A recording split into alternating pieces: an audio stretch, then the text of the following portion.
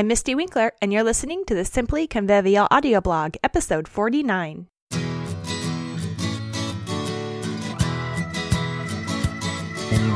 Welcome to the Simply Convivial audio blog, short but meaty focus sessions to help you keep your head in the game as a homeschooling mom. Season 8 is all about the stuff of homeschooling and how to deal with it cheerfully and sanely. How can we manage the stuff that goes with homeschooling, as well as our expectations about what our home and our work should look like?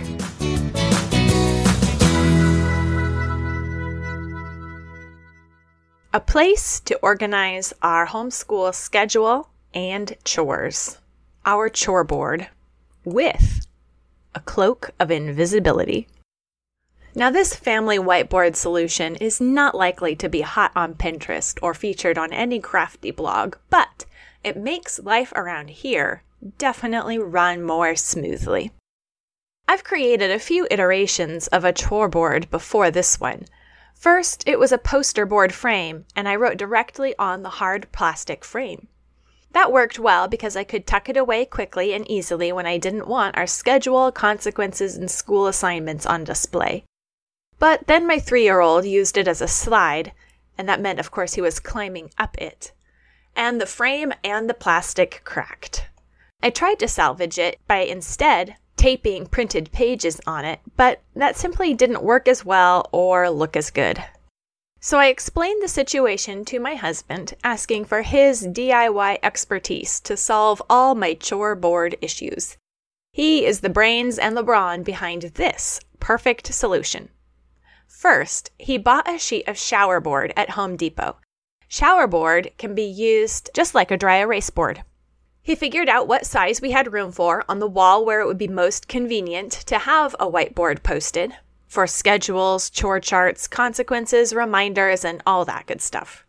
He cut the sheet to size and screwed it to the wall. Then I bought fabric that I liked.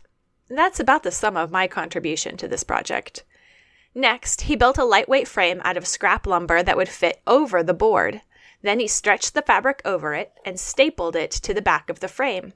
A few nails above the chore chart, and now the fabric frame acts as a cover to the whiteboard.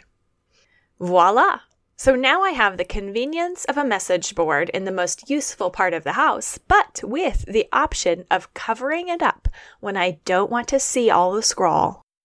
What you can usually find on our chore chart is our schedule or routine, flow chart, however you want to put it.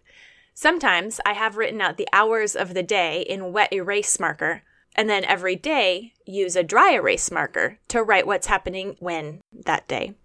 But usually I'll just put the date at the top of the board and write the flow of the day instead of a schedule. The chore board is also where I write down if I've doled out any consequences, including income earned from extra chores, but also things like loss of computer privileges. I might also write down reminders like, don't even ask to play with friends or on the computer if your room is not clean. Sometimes everyone's daily chores are listed on the chore board. And the chore board might also hold our dinner menu. I suppose if I were a good mom, I would write love notes or jokes on it too, I suppose. Do Latin mottos count? Because sometimes I do put that on the board.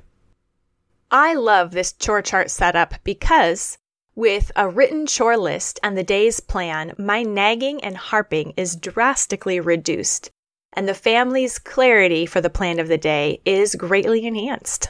With consequences like afternoon nap, no computer, etc. tracked, I don't have to remember what I said in order to be consistent.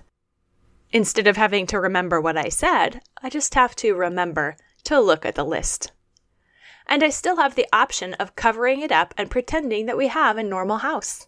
Well, normaler anyway.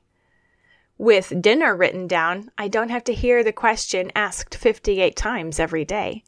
They still ask even after my consistent reassurance is always food.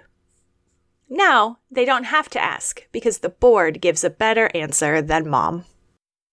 Chalkboard might be in, but this cheap, large, rough DIY solution fits the bill at our house without the added dust.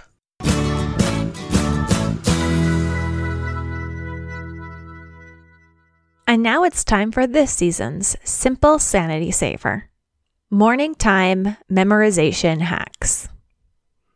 The final thing to do is to put it all together so it's convenient.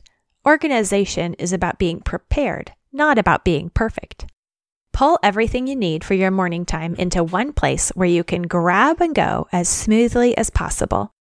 Print or write your memory work and songs for the system you choose in step 1. Gather the books and your memory work and make them a home, a shelf, a container, a box. Print or write out your agenda and make it handy and durable. You can use a clipboard, page protectors, or laminate a page. It's one thing to buy the books and supplies, to make a plan, to create a chart, and quite another to actually pull it off in a typical day. Days never go exactly as imagined, but it's worth it to take the time and imagine the day even so. The more practice you have in imagining the day and planning for contingencies before the heat of the moment, the better you'll become at rolling with the punches of a real-life homeschool day in a household bustling with people. You can find my free guide to help you get started with your first simple morning time routine at simplyconvivial.com/audio and choose Season 8. Thanks for listening to the Simply Convivial audio blog.